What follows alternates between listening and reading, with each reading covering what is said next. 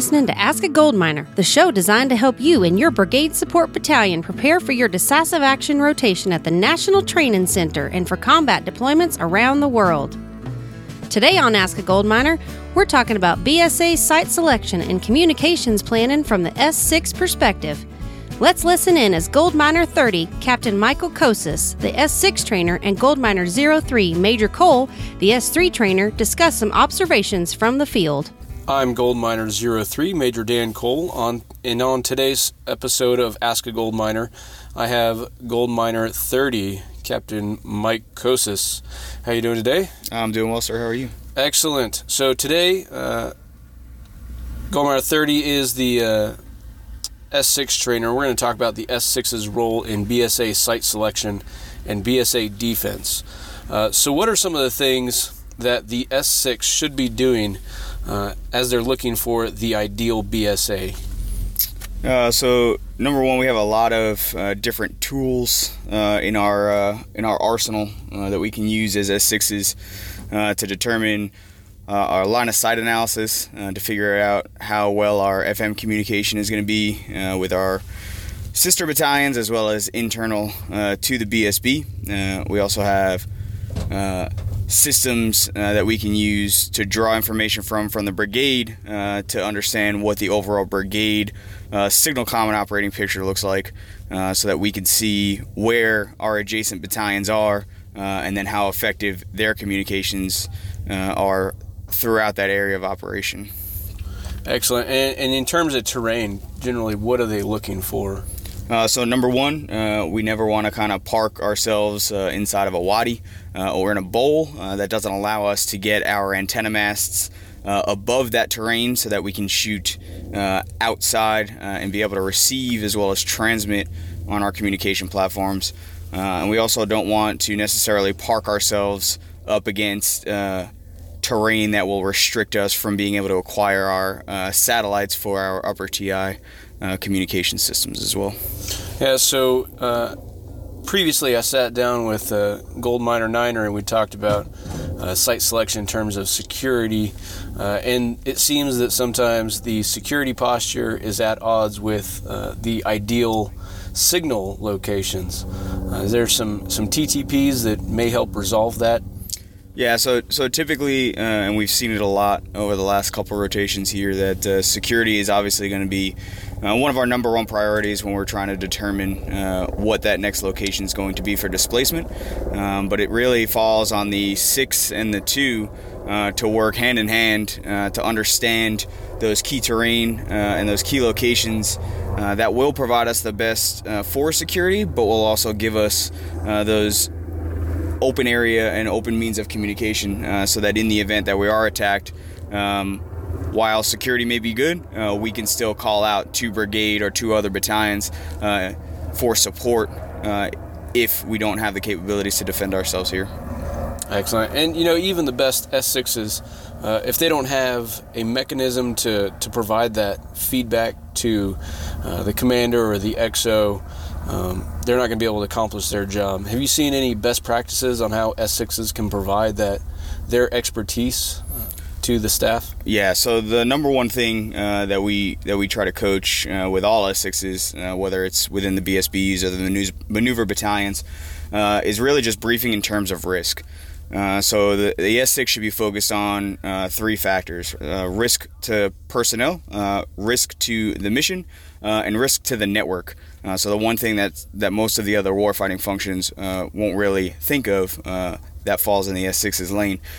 So we need to be able to accurately portray to the commander, the one that's making the decision, what the location that we're choosing does in terms of communications for us. Does it enable us to talk on lower TI and only lower TI, or does it give us the opportunity to talk both lower and upper TI?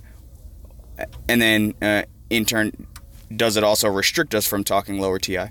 So if we lay out all those risks for the battalion commander to make an educated decision on displacement, we are then in turn doing what we should be doing, and that's giving the commander all the tools he needs to make a decision. Yeah, that's great advice.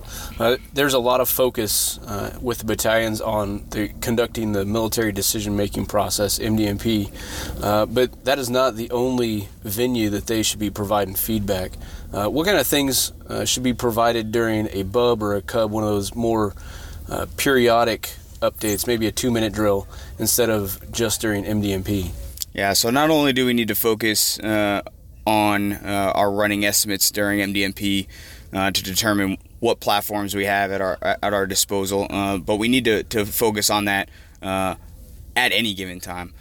So companies should be providing the S6 a running estimate or a ComStat report to the S6 so that they understand fully what systems they have up and operational out there on the battlefield.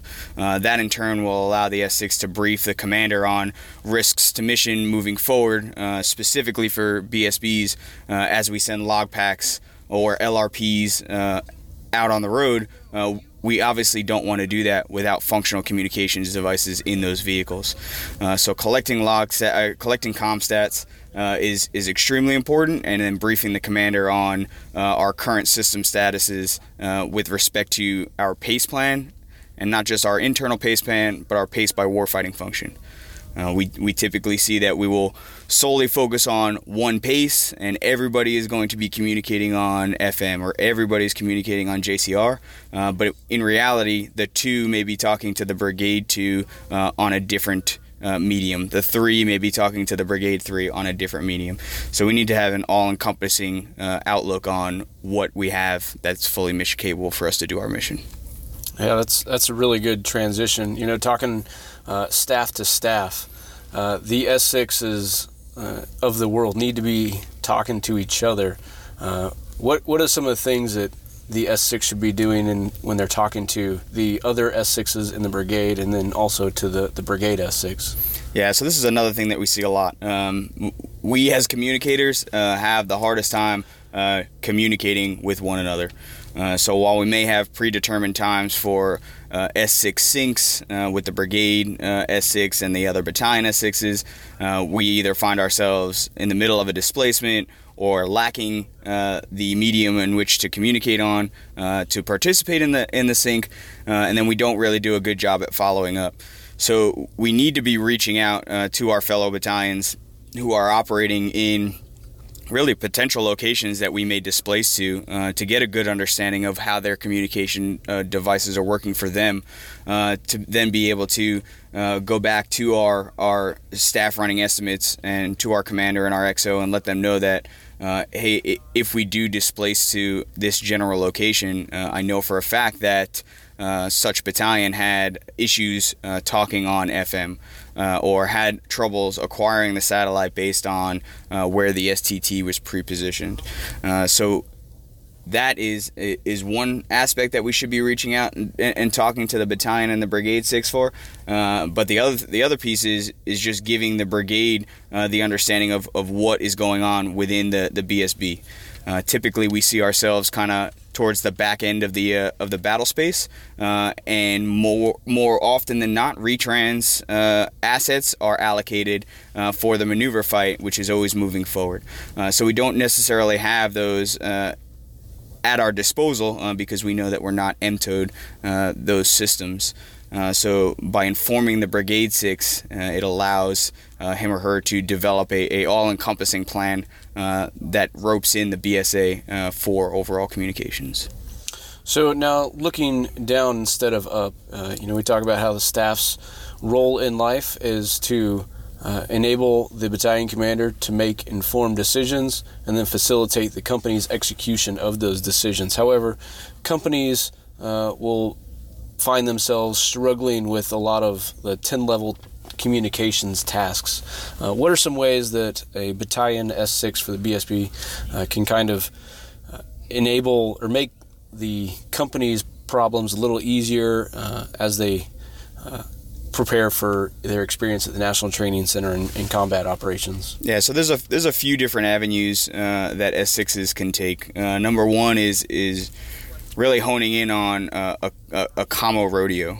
So we know the old adage of motor pool Mondays, where we go into the motor pool and figure out what vehicles are having issues and fill out our documentation on that. And we may pull radios out of our conics or out of our lockers to do a quick install and make sure that it's receiving power, but to what extent are we really testing those systems out?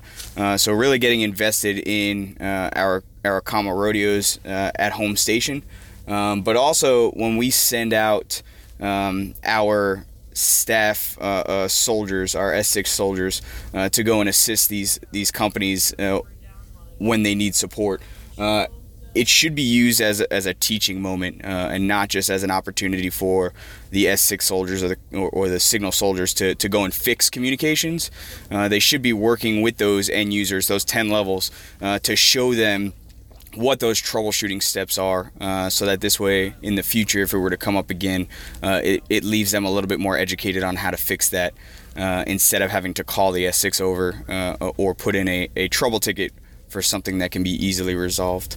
We also see that when the S6 has a good working relationship with those company commanders, they can affect change to the way some of the companies orient their additional duties in their companies and develop a commo soldier additional duty down at the company level, so that this way those soldiers can come up to the S6 shop, receive some above 10 level training from the S6 soldiers, and then this way when they go back out to their companies, they can be that single point for the S6 to reach to, and then for those companies to kind of lean on for that support as well.